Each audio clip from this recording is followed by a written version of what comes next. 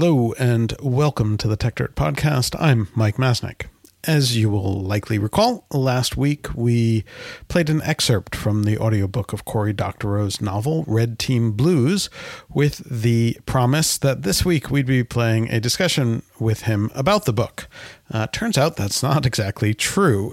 Cory and I did record this discussion, and to be honest, it's one of the most fun and thought-provoking discussions I've had in quite some time, so definitely look out for that. However, we pushed it back by a week because late last week I also was a guest on the Neoliberal podcast with Jeremiah Johnson, talking about all of the, chaos in the social media world with Elon Musk doing whatever it is that Elon Musk is doing with Twitter, Meta introducing Threads, Reddit doing its best Twitter impersonation, and a whole bunch of other things along those lines. And since that world is constantly changing, we figured that it made more sense to rush out that discussion this week and hold off on the discussion with Cory until next week. Cory's discussion is fun and certainly timely in its own way, but maybe a little less time sensitive than the conversation with Jeremiah. So this discussion with Jeremiah is a bit long. We had intended for it not to be this long, but it sort of kept going. So there's a lot of interesting things that we talk about. It comes in around an hour and 10 minutes, but it's definitely a really fun discussion with some really great questions and discussions from Jeremiah. And again, his podcast is the Neoliberal podcast put out by the Center for New Liberalism. And also I'll put in a plug for Jeremiah's blog at infinitescroll.us. And again, stay tuned next week for the discussion with Cory Doctorow. But right now, here is me as a guest on the Neoliberal podcast with Jeremiah Johnson. The world is increasingly technological, so we have better get methodical, bringing precision to critical digital journalism with the singular vision of a modern monocle, stopping the copyright bullies from pulling the wool on us, facing and taking on all the blatant patent trolls, document the ways that they aim to take control, scrutinize and view their lies and make them fold. If we don't stand up to them, someone will get hurt. So grab a shovel and dig up the tech dirt. If we don't stand up to them, someone will get hurt. So grab a shovel and dig up the tech dirt.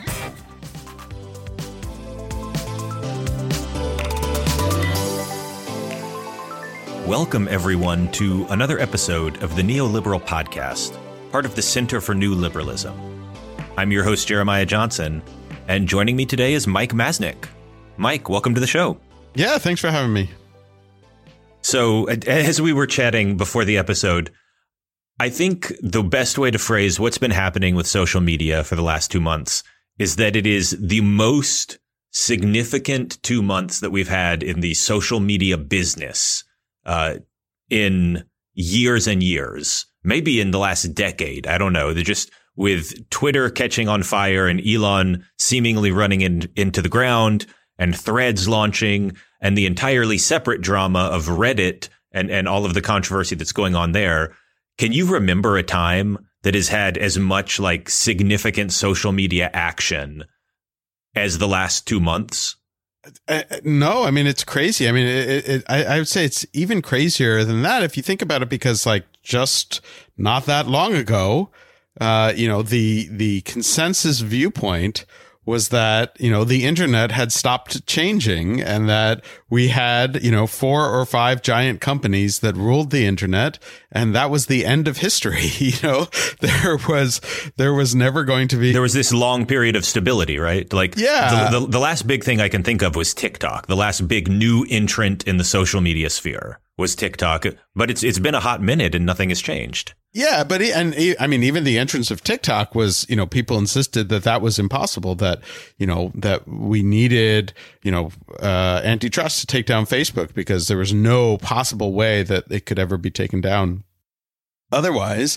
And Twitter was never considered one of the really big ones because it wasn't that big, but it had sort of, really locked in its position in terms of like, that was where news happened.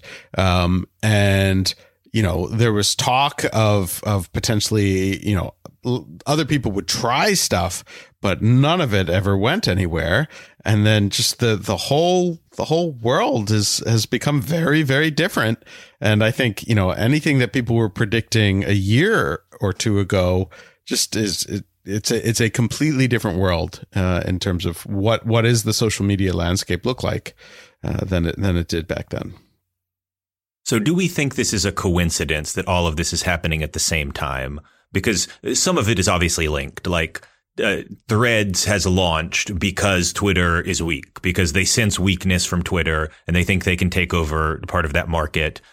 But in terms of like Reddit, for instance, catching on fire, I don't know what the link is between, like, this is the most controversy that's ever happened on Reddit, which is saying something. This is like the longest lasting episode they've ever had of their user base revolting. And it doesn't, at first glance, it doesn't seem linked to Twitter at all, because Twitter is also on fire. The only thing I can think of is that, you know, we're in a rising interest rate environment for the first time in the tech industry's history, practically. And maybe just every company is panicking and doing dumb things. I mean, do you think there's any link, or do you think it's actually not just, it's weird that they both happened in the last month? I mean, there are a couple of things. Some of this may be, sort of, I don't want to say conspiracy theory thinking, but like seeing connections where there aren't really connections. But if we had to determine possible connections, it could certainly be, the rising interest rate world changes a bunch of things. I mean, we had a long period of time where there was really easy money for large Silicon Valley companies if they wanted it. And now, the provenance of some of that money was potentially questionable. There was certainly an awful lot of foreign money that was going into Silicon Valley that was, basically, you could say people were trying to cleanse money from certain countries where it was more problematic. And so a lot of that money went into Silicon Valley, and that has become more difficult for a variety of reasons. One being rising interest rates and other issues, another being sanctions on Russia, perhaps, where there's a lot of Russian money that was going into Silicon Valley for a while. Maybe that's it. I think, more likely, though, is that in some sense, the, implosion that is Twitter almost acted as a kind of smokescreen for other companies to start experimenting with stuff and hoping to effectively hide behind it. It was commented on a little bit, but not entirely, and we could get into the specifics here where, like, Twitter's implementation of Twitter Blue, which Elon incorrectly refers to Twitter verification.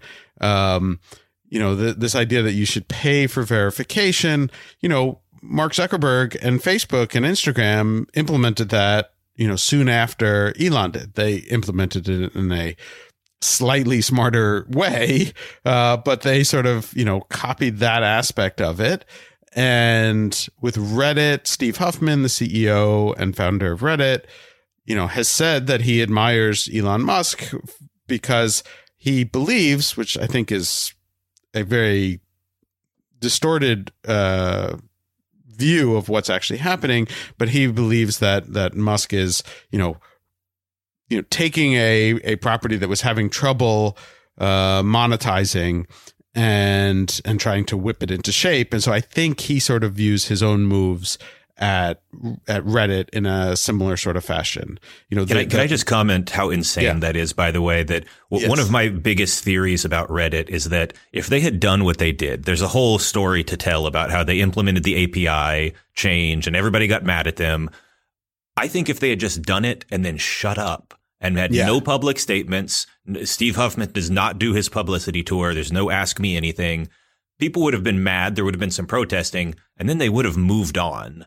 But everything Huffman does, he opens his mouth and says, you want to talk about misreading the room, to give an interview where he compares, I think he compared the moderators to landed gentry. Yes. And then says, actually, I think I admire Elon Musk. I think he's doing a great job. Like, what an incredible misread of the room that just, it rather than die down, it made everything get 10 times worse. I don't know, but Yeah, no, absolutely. And he's done that multiple times. I mean, since the beginning of this, Huffman has repeatedly done things that just, make everybody even angrier at him. The hardest thing to do in PR is to just shut up. It's the best move so often, but it's impossible. Like, everybody wants to be a poster. Even Elon Musk, he wants to post. He would rather post than have $44 billion. Yeah. And I know this because he set $44 billion on fire so he could post better. I mean, yeah. I mean, I think that's absolutely true. And that, a lot of these guys, they've been convinced of the sort of great man theory of themselves, that they are the great men of history and that they have a better view on these things than everyone else. And they don't sort of recognize the fact that they're in something of a bubble and their view of their own sites may be distorted and may not be the view of the majority of the users of those sites. And, I think both of them have made a pretty grand miscalculation. And it's, there is some element that's interesting to me, especially with both Twitter and Reddit, because, part of the appeal of both of those sites was this idea that, like, it was actually in some sense an unfiltered view of the world. And, for a long time, I kind of expected, incorrectly, I think now in retrospect, that, one of the cool things about these kinds of internet properties was that it broke down, there are all these stories about, like, echo chambers and filter bubbles. And I think, and there's a bunch of evidence that suggests all of those are wrong. But, I really thought that Twitter and Reddit in particular were really good examples of the opposite of that and breaking that down. The fact that, any random person could communicate directly with, the super famous, wealthy, powerful experts on this subject or that subject. There are all sorts of clashes where, like, people think they know better than people who actually do. But there are lots of cases where it looked like the kind of thing that would pop bubbles. And what's interesting is this does not happen on other social media sites. This is not a universal thing. Like on Instagram, there are no, I'm not going to say this is to a first degree true. It's not literally true, but to a first approximation. But, like, there are no reply guys on Instagram. There are certain, like, Cristiano Ronaldo, famous soccer player, he posts on Instagram and gets a jillion replies. Yeah. But it's not a service that is built around the reply function in the way that, like, Twitter is built around replies and quote tweets and conversation. Right. Instagram is more a broadcast rather than a conversation. Yes. And same with Reddit too. I mean, Reddit is very much conversation driven. And so, so it is kind of surprising to me because you would think if there were any platforms where the owners of those platforms or the executives in charge of those platforms would have a better connection to the average user, those two seem like, pretty near the top of the list.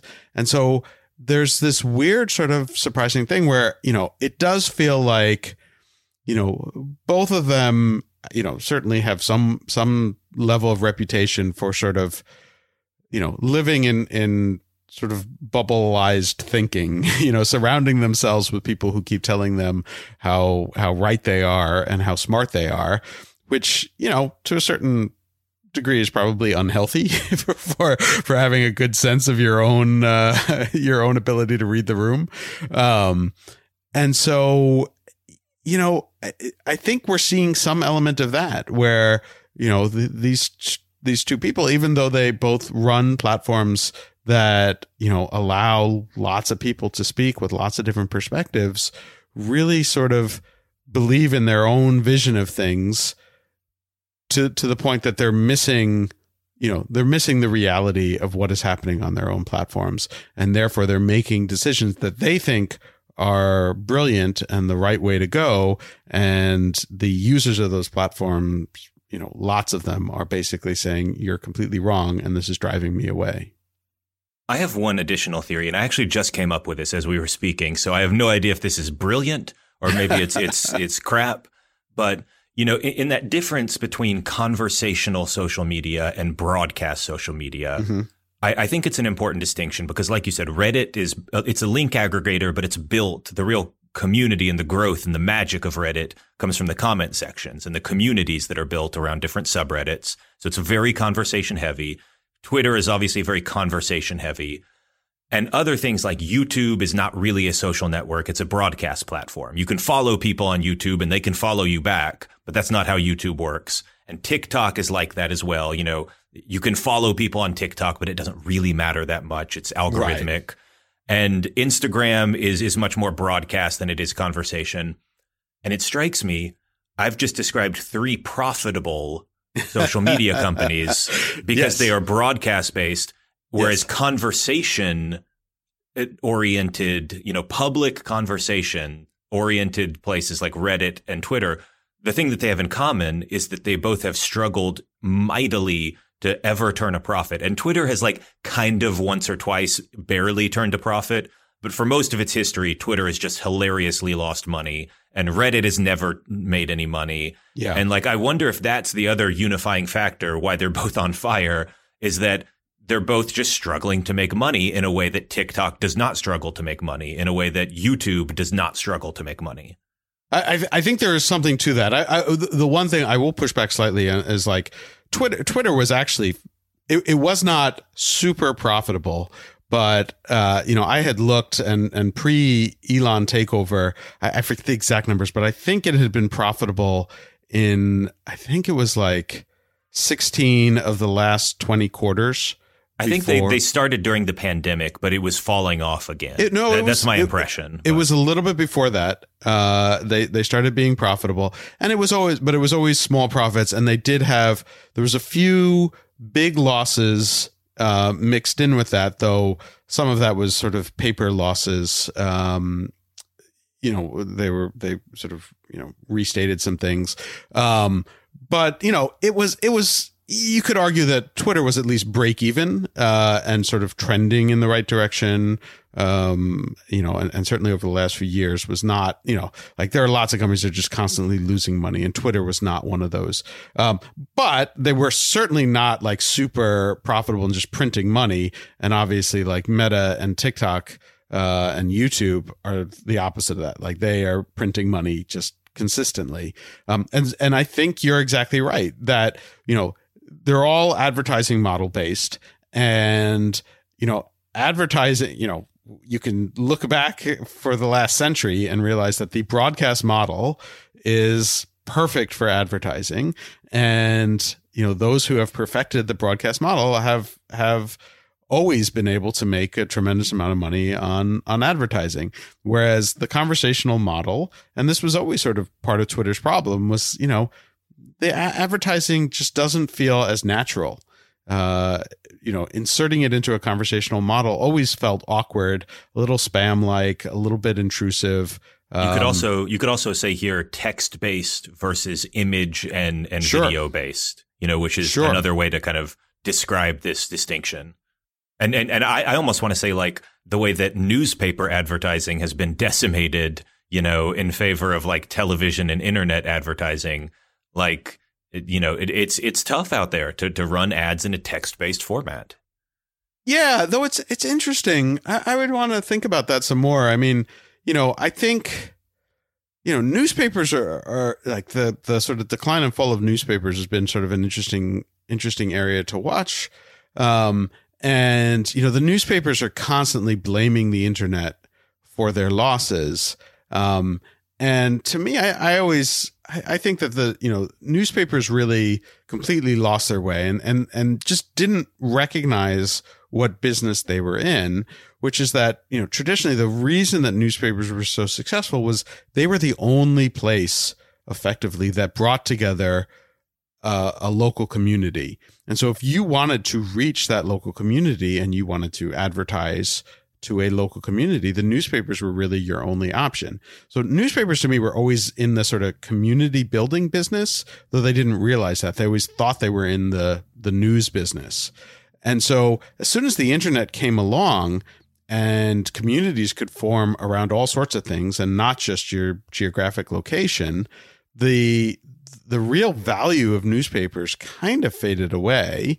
And, the newspapers were so focused on the belief that they were in the news business and it was the news that was valuable rather than the community that they could bring together, that they just, all of the moves that they made kind of went against that. Setting up a paywall, for example, makes it harder to build a community, makes it harder to be like the one place for sort of, local folks to gather.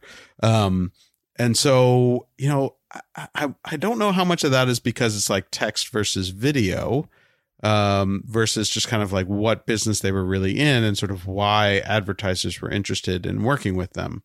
But yeah, there's definitely interesting stuff to think about there. Yeah, fair enough. I mean, some of the, like I said, we're theorizing at this point, Yes. but let's get into specifics rather than theories, because the specifics are interesting as hell. So I think where we should start in terms of like things have just gone crazy with these sites is what happened with Twitter about a week ago. Or when this goes out, it'll probably be 2 weeks ago. But there was a weekend when Twitter just broke. And I want to say, I want to be very clear, because since Elon has taken over, the site's performance has suffered a little Yes. bit, but for the most part, Twitter has continued to run business as usual. And I've always thought that, like, as much as people are angry at Elon and a bunch of the cool kids went over to Blue Sky and Mastodon, like, as long as Twitter just remains a functional site, Sure. it's going to survive. It's going to keep the vast majority of people because the network's already there. And so that's how I've thought about it. And so they've had little problems, but for the most part, the site has still been fine until last weekend. Can you recap for people who are not as terminally online as us, like what exactly happened? I mean, there were a bunch of things that all sort of happened together, and it's not even clear how, what really happened. Yeah, there's a couple of theories. We should go through the theories, but yeah. Yeah, I think at some point in the future, we'll probably find out a little bit more about what really went down. The first thing that happened was that I think basically late on a Thursday, people started reporting that you could no longer see tweets if you were not logged in. And so, with Twitter, if you're logged in, obviously you can reply to people and you can follow people and do various things on the site, but you could always see public tweets. It's possible to set your account to private. My account is currently set to private. But public tweets you could see even if you weren't logged in. And suddenly that went away, and which created some difficulties. A lot of news stories have embedded tweets that were suddenly you couldn't see some of them. And there were other issues. If you linked to a tweet, people wouldn't be able to see it unless they had an account and were logged in. And so, it sort of broke some stuff that people had sort of traditionally relied on. And there was no, as is often the case with Elon's Twitter, there was no announcement. There was no explanation at the time. Eventually he explained again, as he is often known to do. He replies to someone and explains the new policy, which, most people are never going to see. It wasn't even just like an out and out statement that more people would see, but rather a reply to someone saying that, that they were being, there was like massive data scraping or something along those lines. And so we had to close it off to protect the site, which raises a whole bunch of questions. I think we should be clear at the very beginning. At least to me, you can disagree. This is not a credible claim. Right. It is. Yes. It is not a credible claim that Twitter is all of a sudden out of nowhere being like swarmed by so many bots that it's affecting the site. Like, data scraping exists, but it's been a constant for years. Like, this is something all sites deal with constantly. There's no reason that it would have gotten 100 times worse on a random Thursday for no reason.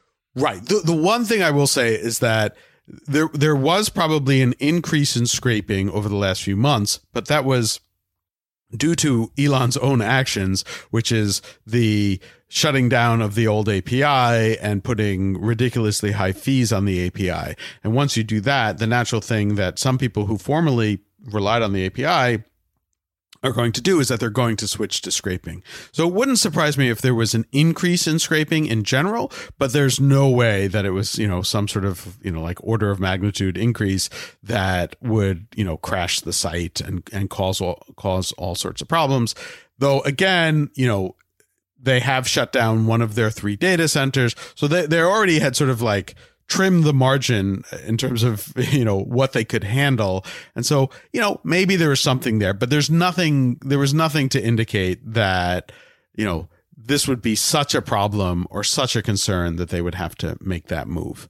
But that was only the first move, right? Then like on Saturday morning, so like a day and a half after that first move, suddenly people started getting notifications saying like rate limit exceeded.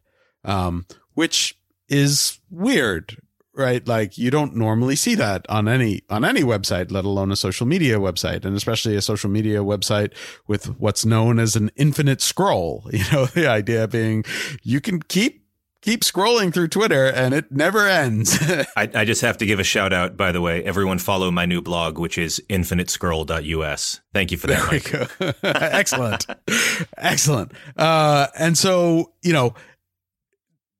a rate limit, you don't, there are like these sites all have rate limiting tools, but those are for situations where there is a scraper or a spider, as they're called, that have gone completely out of control. And so, every once in a while you see that and you sort of designate an IP address and you say rate limit this IP address to stop it from using up too many resources. But the idea that everybody was hitting these rate limits, and then again, eventually, Elon tweeted out this thing saying that because of like crazy data scraping, that there were limits. So what he refers to again is verified, but he really means people paying $8 a month for Twitter Blue or $1,000 a month for the like gold check mark.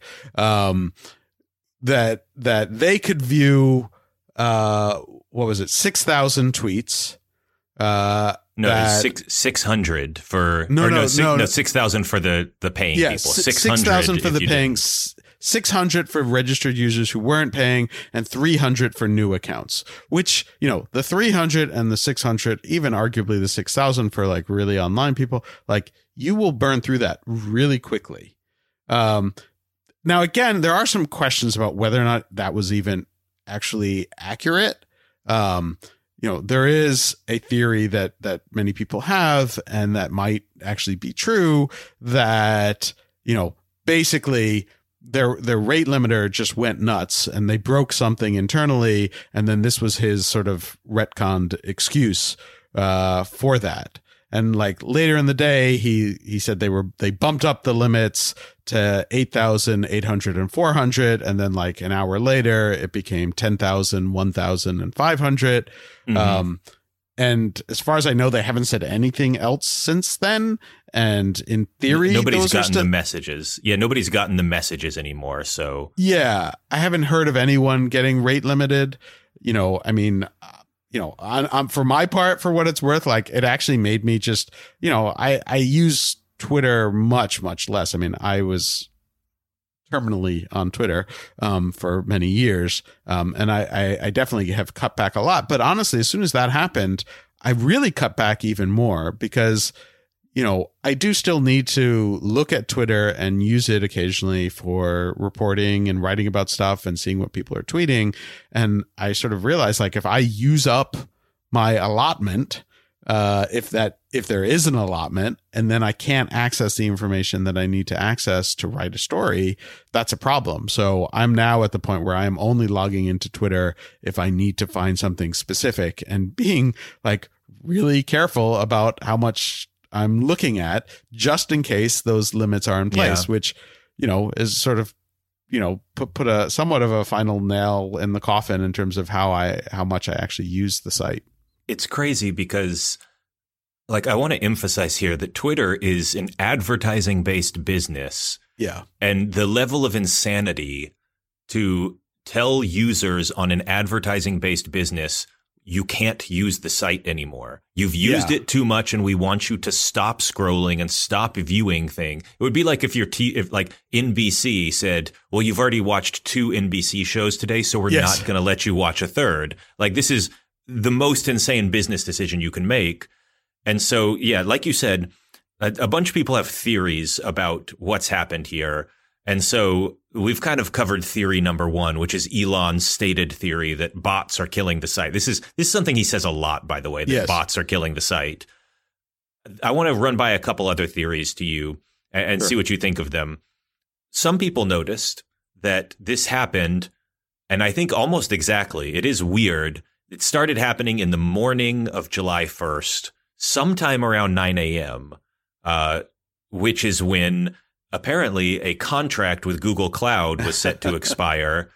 And there was a famous report that that Twitter is not paying Google Cloud, and they're in a dispute with them. And so some people immediately jumped to Google turned off their servers and now Twitter is dead. And that's what's happening.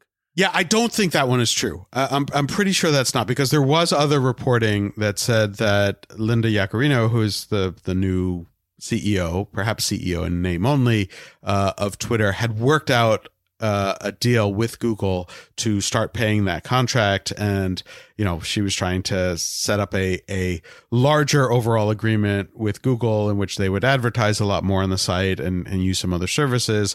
And so my understanding was that the Google she papered it over. She papered it over. So the Google, now the other reason why it's almost certainly not the case that it was that they used Google Cloud, but that was more for internal stuff. They used it for analytics. They used it for some of their trust and safety tools. They used it for a bunch of internal tools. But Twitter itself, you know, the tweets are not hosted on Google Cloud. So the Google Cloud relationship was more indirect than direct. And so that one seems really unlikely to me.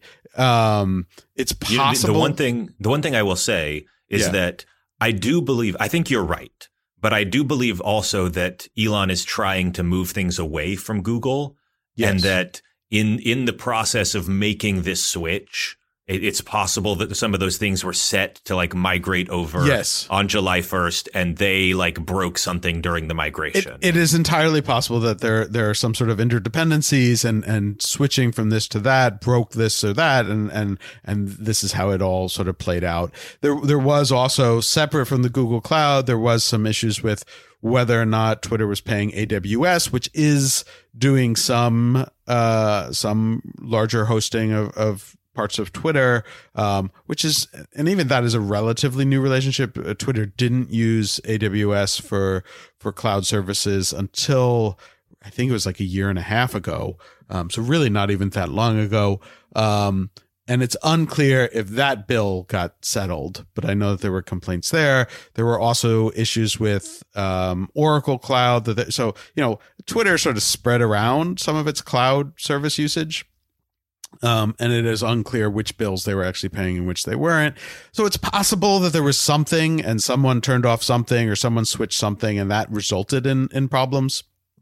You know, I think the Google Cloud example in particular doesn't appear to be accurate unless there's some sort of indirect path by which it happened. I think I agree. I do think it's a very funny coincidence that it happened about 9 a.m. on July 1st. But I think I agree. And so I'll throw theory number 3 at you. If Elon's bots is number 1, Google Cloud is number 2. Theory number 3, and I think this was first discovered by a user on Blue Sky or Mastodon. I forget which one. Yeah. But somebody noticed that when you click on a tweet, but you're not logged in, something weird was happening because you obviously couldn't see the tweet. They turned that off. And this is like Thursday. They turn off the ability to see tweets when you're not logged in. But the Twitter website appeared to keep asking. Like it kept asking to see the tweet. And they pulled up, I'm not a coder. I don't know exactly what they did, but they pulled up some log that apparently shows like 10 times a second or 100 times a second.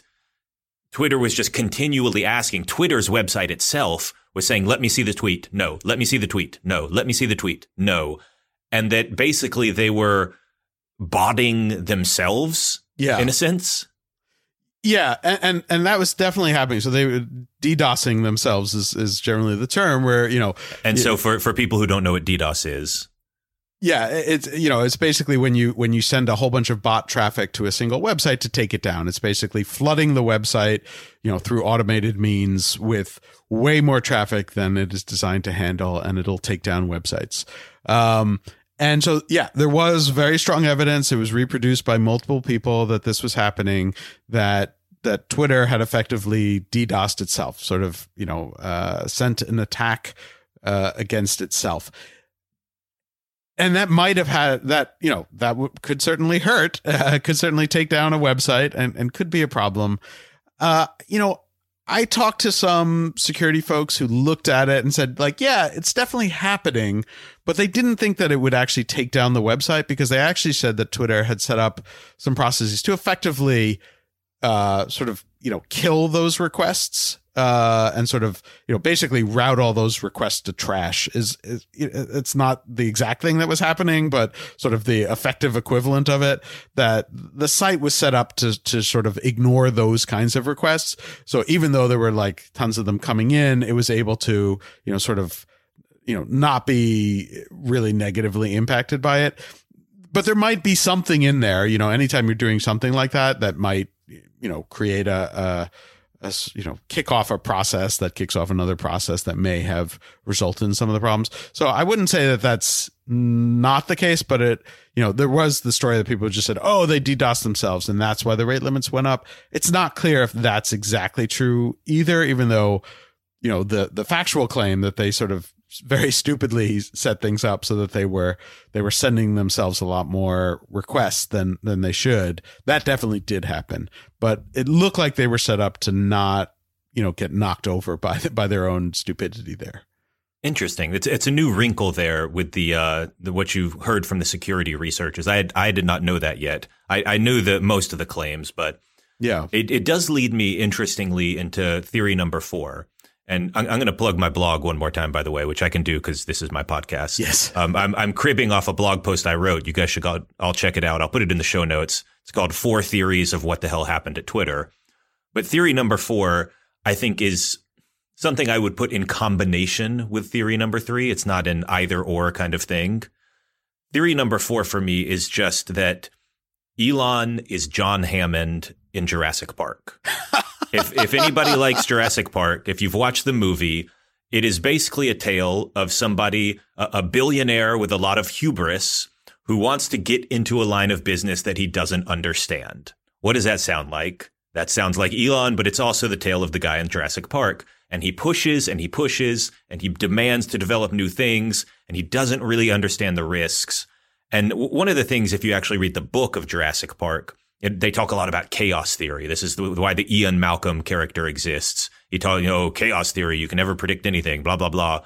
But the point, in kind of a generalized way, is that really complex systems are chaotic, and you can't predict exactly what's going to go wrong. You can't predict, exactly this specific failure will happen, and we have to guard against that.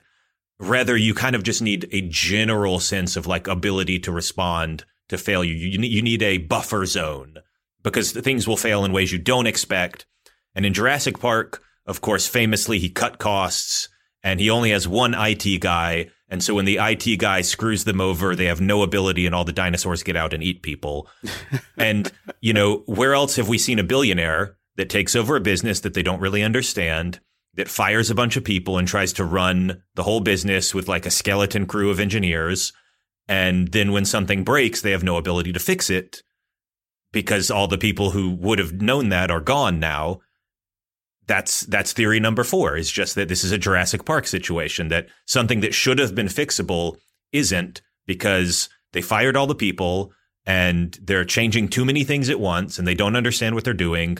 And so, of course, whether it was this or it was something else, something was going to catastrophically break at some point. It was inevitable. This is my personal theory, and I'm very proud of it. So I'm very curious what you think of it as a unbiased kind of observer. Yeah, I mean, I think there's definitely something to that. From early on, one of the things that people were pointing out is that like Twitter's a very, very complex site. I know like some people look at it and like, it can't be that complex. It's just a bunch of text, on a page, but it's an extremely complex system because you got to figure out, who is subscribed to who and which tweets to show them. And there's a lot of underlying technology there. And it's also built up a tremendous amount of technical debt over many, many years and complicated systems to make this work. And, one of the things that people told me early on when Elon took over was that there really were, a few people at Twitter that they referred to as load-bearing employees, that they really understood the systems. And there were lots of people who did not really understand how the different systems interacted with each other. And we've seen many examples of that in terms of like other things that have broken along the way where, they pull the plug on this or they tinker with this algorithm or something and something breaks because they don't understand how all of these things play together. And so I think there is some reality to that. I mean, I think when people talked about that early on, they assumed that the entire site was going to crash and die very quickly. But that never seemed to be all that realistic. And you had said earlier, you sort of figured, Twitter would just kind of, as long as they can keep the site up, it would continue to go. Twitter spent a lot of time and brought in a ton of engineering knowledge over the years to make the site, sustainable in a way that it would be very difficult to take it down. And they struggled with this, right? Like, there's a reason the fail whale is a funny term that everybody knows on Twitter because it's the image that you saw when Twitter failed. And throughout the years, not in the last couple of years, but in early to mid Twitter, the fail whale showed up all the time. Yeah. And then they really invested in resiliency, and they brought in some really, really top-notch engineers to construct a system that was very difficult to take down. And to some extent, we're seeing like that resiliency is part of what I think is holding up the site now. But the system itself is incredibly complex. And in some sense, it's like those engineers from like, 8 to 10 years ago, their work is in some ways maybe fighting against the work of the current engineers and keeping the site up, but they're occasionally bumping up against the edges and discovering problems that when they change this or change that. So I think that theory could very well be that, there's just no margin for error anymore. That whether it's staffing or whether it's the number of servers or whether it's, trying to do too many things at once, there's just no margin for error and things can go wrong very, very quickly now. Yeah. I think that's definitely the case. So that brings us to Threads because I think there's been some reporting on this, but common sense tells us Threads has basically launched and it's got more than 100 million people now. And from what I've read, Threads was not supposed to launch. It is not supposed to have launched yet, but Mark Zuckerberg himself literally just made the call that like Twitter is in such chaos. We need to move up the launch. Like we have to launch in a week. And about a week after the craziness at Twitter happened or a few days, I don't know the exact timeline, but call it roughly a week. Instagram and Mark Zuckerberg and Meta launched a Twitter competitor. Do you know any further reporting on that in terms of like how exactly that happened or like what's your impression of what the story is of why Threads is launching now? Is it just that simple? Yeah, I think it is. I mean, I think the planned launch was supposed to be the end of July, and they moved it up by a few weeks. Basically, they had been testing it internally with a planned launch for end of July or beginning of August. And they just realized they saw the chaos. So, as we said, the chaos sort of started the Thursday before July 4th. And Threads launched on the following Thursday or late Wednesday, depending on how you look at it. And so it was basically a week after the chaos at Twitter started. So somewhere over that weekend, whether it was Mark or Adam Mosseri, who runs Instagram, sort of looked at everything that was going on and realized like, what we're testing internally, is a minimum viable product. It sort of works and we can roll it out. And they know, unlike most people in that situation, of any company out there, like they know how to build infrastructure that can withstand 100 million users flooding the site right away. Can we stop for 1 second? And I know you're going to agree with me here and just mention how insanely impressive it is that they have scaled up with basically almost no technical failure. And like it's a very simple site. It doesn't even have DMs yet. Yeah. But they have scaled to 100 million users in a week with basically no tech failures. Like Blue Sky still doesn't have 1/3 of a million. And they broke during when Twitter was going through the outage. Blue Sky also broke because so many people were trying to flood Blue Sky's website. And we're talking about like 3 orders of magnitude more than that. It's insane. Yeah. No, I mean, scaling to 100 million people is actually an incredibly difficult and challenging problem. But like, again, Meta has the engineers who know how to do that. So they could easily be ready. I've actually seen a fair number of errors on it. I wouldn't say that it was a perfect rollout.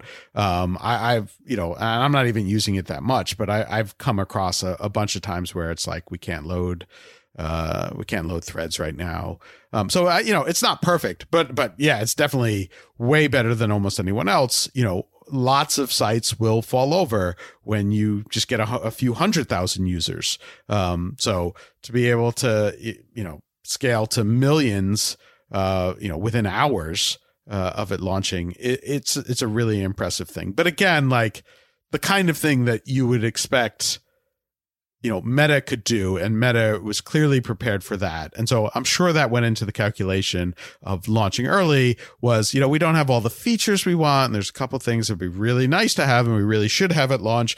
But given the trade-offs, we know we can scale it. We know that it works as a basic, with basic functionality. So let's just get it out there. And my guess is that's basically the way it went. I'm curious what your impression of Threads has been. And I guess I'll ask this in 2 ways. First, just in terms of content, because there's a lot of people posting on Threads. It's not 100 million people all posting at once, but there are legitimately millions of people minimum posting there, and probably tens of millions of people actively posting. And so in terms of content, I'm curious what your thoughts are there. And I'm also curious just in terms of the question about, is this going to be the thing that finally kills Twitter? Is this the Twitter replacement? Number one, does it even make sense to talk about what will replace Twitter? Is that the right question or the right way to phrase that? And number two, if that is the right question, or if there's something like that we should be asking, is it going to be obviously Threads, given how fast they've grown? Does it make sense that they are in prime position? Yeah, I mean, I'm not necessarily one to predict the future, because come on, that's what podcasts are meant for, man. And also, this is like the 47th minute of a podcast. Only the hardcore people are still listening now. So you gotta reward them with some hot takes, man. Fair enough. Yeah, I mean, I think it's bad news for Twitter, mainly because the advertisers, right? I mean, there are all sorts of stories of like advertisers are just absolutely thrilled with Threads. And, a whole bunch of advertisers that had spent on Twitter and, even like advertisers had always complained that like the returns for advertising on Twitter weren't great, but often they felt they sort of needed to be there. So I think advertisers are just really excited about the idea of like, Threads being Twitter, but run by slightly more sane people, and where there's a lot less brand risk. The one thing that Elon did was really introduce tremendous brand risk for any advertiser on Twitter. And so, I think I think it's going to be really, really damaging for Twitter's ad business, which had already been really, really, hurt badly by everything that Elon has done. The reports that it was cut back somewhere between 40 and 60, possibly there were reports of 70% of advertising revenue disappearing from Twitter. And, he brought on Linda Yaccarino to sort of, because she's an advertising exec, to bring back those advertisers. But if those advertisers are looking at, do we want to advertise on Twitter where there's a tremendous amount of brand risk, and Threads where, at least it seems like they're doing a better job, it becomes an easy call. And most of them already have strong relationships with Meta for both Instagram and Facebook. And so it just becomes an easy call. So on the advertising side, on the business side, I think it's really, really damaging for Twitter. On the user side, we'll have to see. It's funny because I hear such conflicting reports and just talking to people. And there are some people I know who love Threads. Like, they're immediately like, Threads is it. Threads is exactly what I've been looking for. It is my Twitter replacement. The fact that it brought in all of these people already, that it had, a bunch of famous people at the beginning. I've heard from a few people, and I had this discussion with someone. There was a question of like, is it generational? I heard from millennials, for the most part, seem to really, really like Threads. I don't know what that says. I don't know if it's I don't have a larger survey of the generational interest in these platforms, but a very, very small sample size survey, millennials that I talk to seem to really, really like Threads. Other people were a lot more skeptical. I've seen a lot of people talking about how like Threads feels sort of like a plastic copy. Threads is cringe, is what I've seen. It's cringe. It's lame. When people moved to Blue Sky, they talked about how there's like this insane, crazy level of posting on Blue Sky. All the posting, it's like weird Twitter migrated there. And whereas Threads is like, the theory I have here is that, number one, the algorithm is not up and running because you've only been on Threads for a few hours, right? Or a few days. And so the algorithm doesn't know what to show you. And so it's just showing you giant, big accounts that you don't care about. And that seems lame. And then also that all the people who are big accounts, who you're getting algorithmically so far, are Instagram big accounts. Right. And the way that you post on Instagram is like very, very different than Twitter. Like people will screenshot something from Threads that's like, how's the weather where you are? 1,000 replies. Or, like it's just very, like, it seems very cringe to compare like what an Instagram caption normally is to like what's witty on Twitter. I wonder if it's just like the difference between, like, what have I heard before that I've heard something that like Twitter is where all the ugly but witty people go, and Instagram is for beautiful idiots. Right. And like, I don't know if that's true, but I don't know. Yeah. I mean, they're definitely very different platforms with very different styles. And so it was sort of interesting to see like the Instagram people, like try and move over and exist in that world. And so, yeah, there's some weird awkwardness. There's a guy, Jason Gilbert, who wrote this very, very funny post on Substack, where he, made all of these comparisons of like what Threads was like. And the best one was basically like when your favorite restaurant opens a version of it at the airport. It's like the airport version of your favorite restaurant. It's not really the same thing. It's, nominally the same thing. And it's got the same things on the menu, but it's not as many, and it's not quite the same, and it's more expensive, and it's not really as nice, and it doesn't have the atmosphere and all of that kind of, it's like, yeah, that kind of feels like Threads. And like, I don't know. I mean, again, like, I don't want to generalize from just like, just a few people's experience. Like, my experience on Threads is like, yeah, there's a lot of people there. There's a weirdness to it, where like I found people, at least in my experience on Threads, like people are really aggressive in a very strange way. Like, I've posted some stuff on Threads and like, people are coming in hot. Like I can't quite describe it. That's so interesting because I've had the exact opposite. Okay. And I don't know that one of us is right or wrong, but I've seen like everybody on Threads is all about like good vibes. We're at the new place, like yay, party, but like you're very like 40-year-old wine mom kind of party. Yeah. Like it's all just like woo kind of like.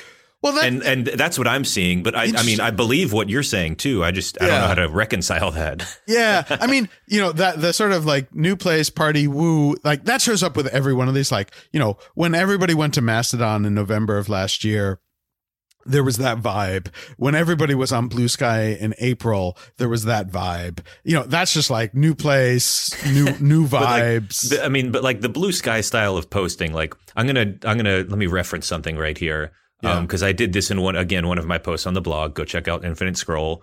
But when it was like, why is where is this? Why is Threads cringe? I had a post called "Why is Threads cringe?" And like I posted some stuff that was like taken down, like this was removed from Threads. And like some of the posts were like, the first person that posts the mozzarella stick meme on here, I'll fucking kill you.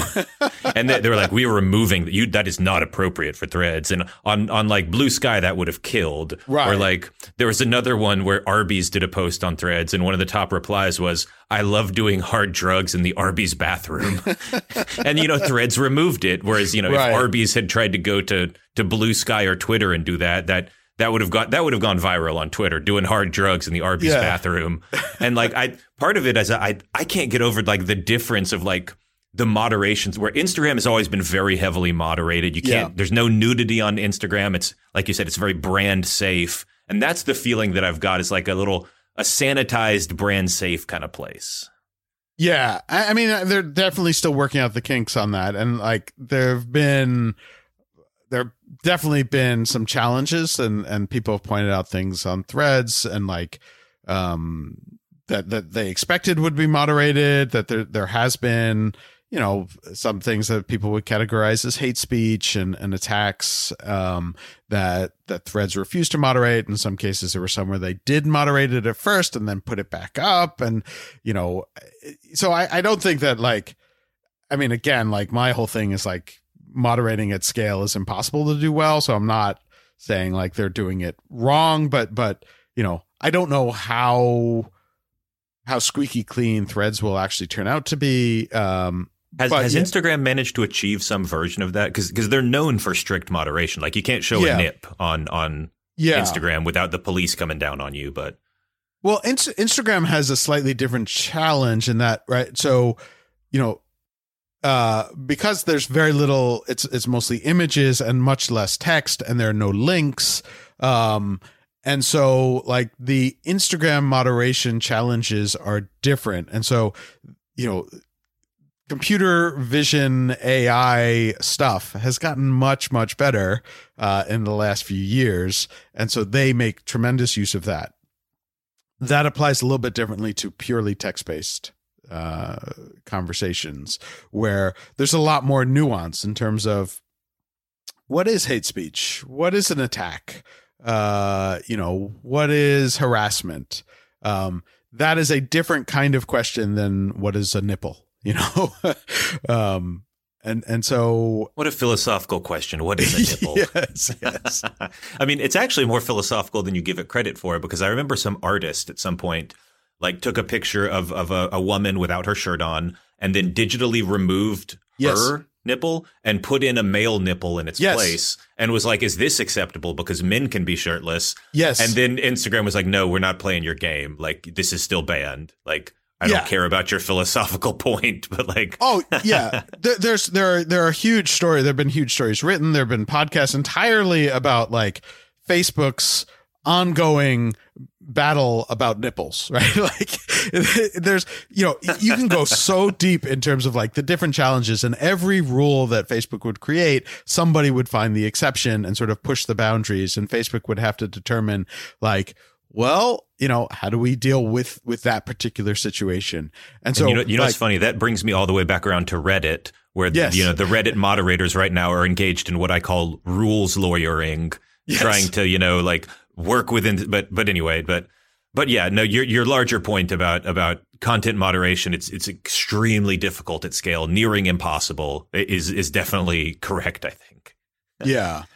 So, I mean, it'll be interesting to see how Threads continues to evolve on that front. But again, like, I wrote something when Threads launched, and I mentioned like, Meta has the infrastructure to host, hundreds of millions of people without a problem, which nobody else or very few others would have. But they also have the largest trust and safety content moderation infrastructure out there. And people got mad at me because they point to all of the failings of Facebook and Instagram in some of their moderation stuff. And there are plenty of stories of failings, but I stand by that claim. Like, they have the biggest, and honestly, the most competent trust and safety setup of anyone out there, just because they're so large and because they've invested so heavily in it. It doesn't mean that they're good at it, because to me, it's impossible to be good at it. And there's lots of mistakes that they're going to make. And as they're figuring this out, and as they're figuring out what they actually want Threads to be, I'm not even sure that they know that yet. They're going to be stories of terrible decisions that they make, because that's just the nature of this.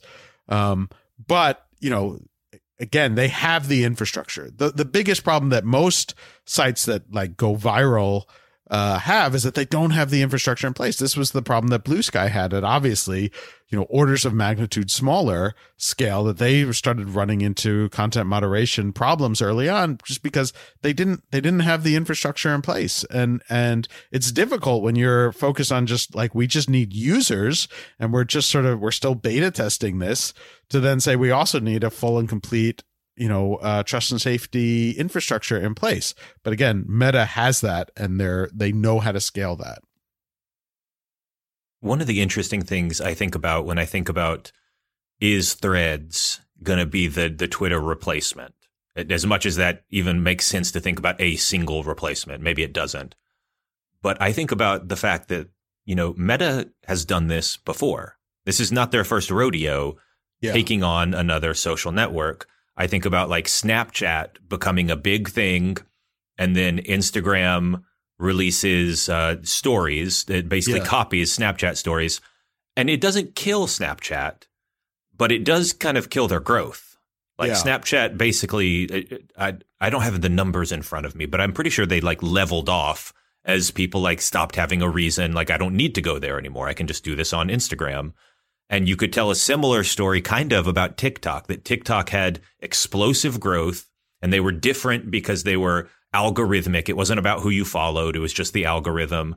And it took them a while to get around to this. But, Instagram introduced their version of this, and Facebook has done something similar.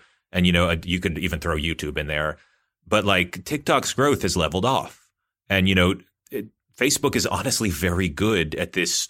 We're going to copy some of your features and release our version of this. And maybe it doesn't kill you, but it definitely hurts you.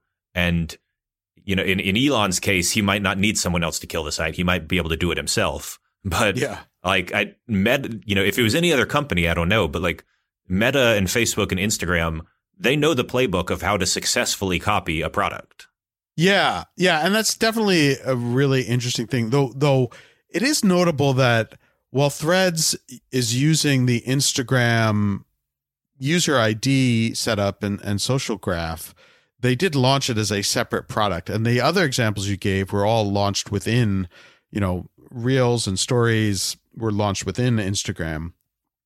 And definitely did sort of copy the features and sort of try and say if you like these things, you could just get the same feelings within Instagram. Whereas Threads is a separate app. And it'll be interesting to see if that works. It also, of course, it's interesting how they've done that, because you're right, it's separate, but it's very it feels like it's a co-Instagram. They're branding it a little bit like Instagram. Oh, and I think it's a smart decision, because Facebook has a terrible reputation, but Instagram among the Zoomers and the millennials still has mostly pretty positive.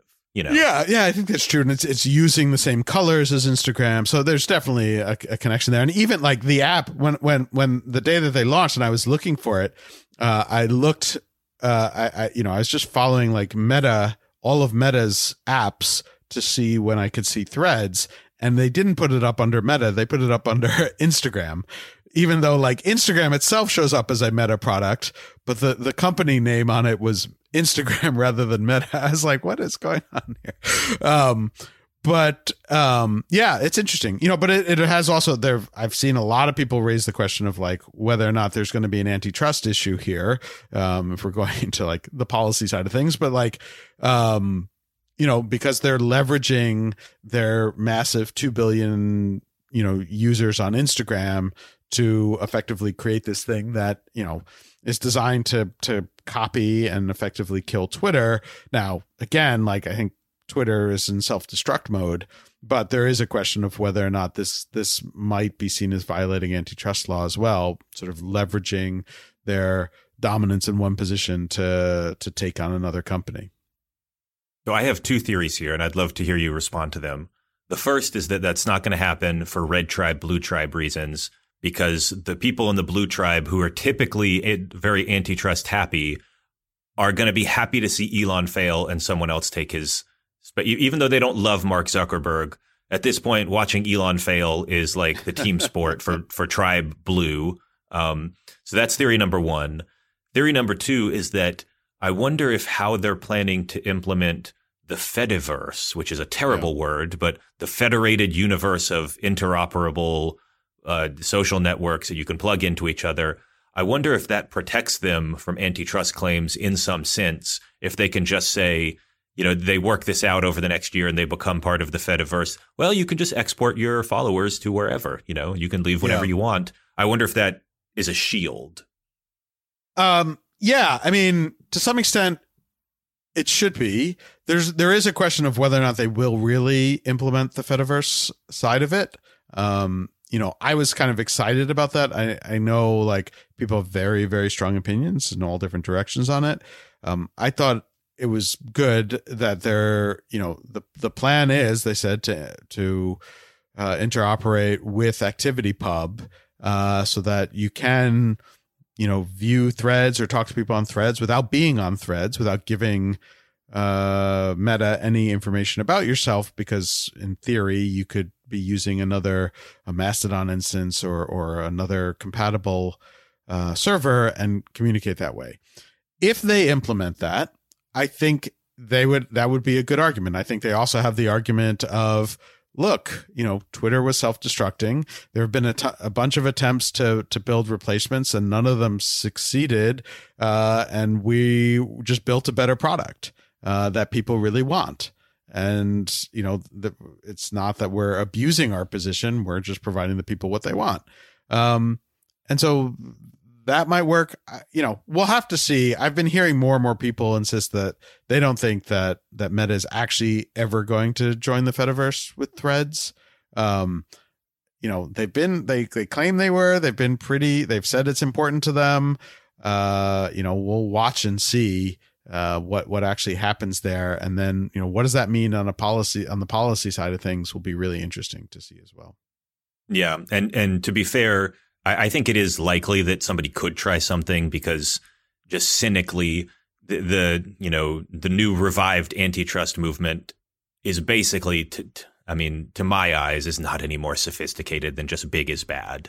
Yeah. So sometimes that accidentally lands them in the right position, but sometimes they just say big is bad for no reason other than big. Yeah. Yeah. I think that has been a big problem of the modern antitrust movement, however you want that, to and the look focus on tech, because there are so many industries. This is the thing that drives me crazy, is that like, go break up the hospital chains that dominate everything, break up the telecoms if you want to focus on, but like big social media companies and like Google, like the proposals to break up Google into a bunch of companies are just very unserious when dealing with reality. I completely agree. I mean, I think that there are so many other huge obvious targets for, if you want to do like real antitrust, you can find like huge problematic situations. Whereas, the social media market, as we've seen, is like a lot more dynamic than people expected, and a lot will change over time. And I'm not sure that we need an antitrust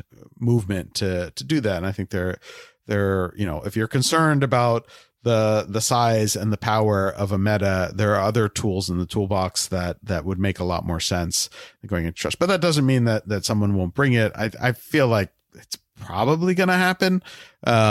But, we'll see how effective it is. This particular FTC now has a track record of losing a bunch of their antitrust cases. So we'll see how it goes. All right. So we've gone a little bit over time, but, just bonus listening for anybody who's here.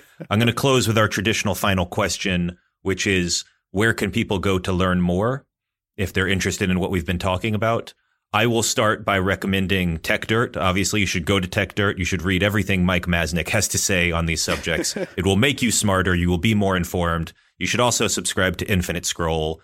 You can do that at infinitescroll.us. But other than our two websites, Mike, what would you recommend in terms of, are there particular things that you think are just really insightful when talking about all the things we've been talking about today?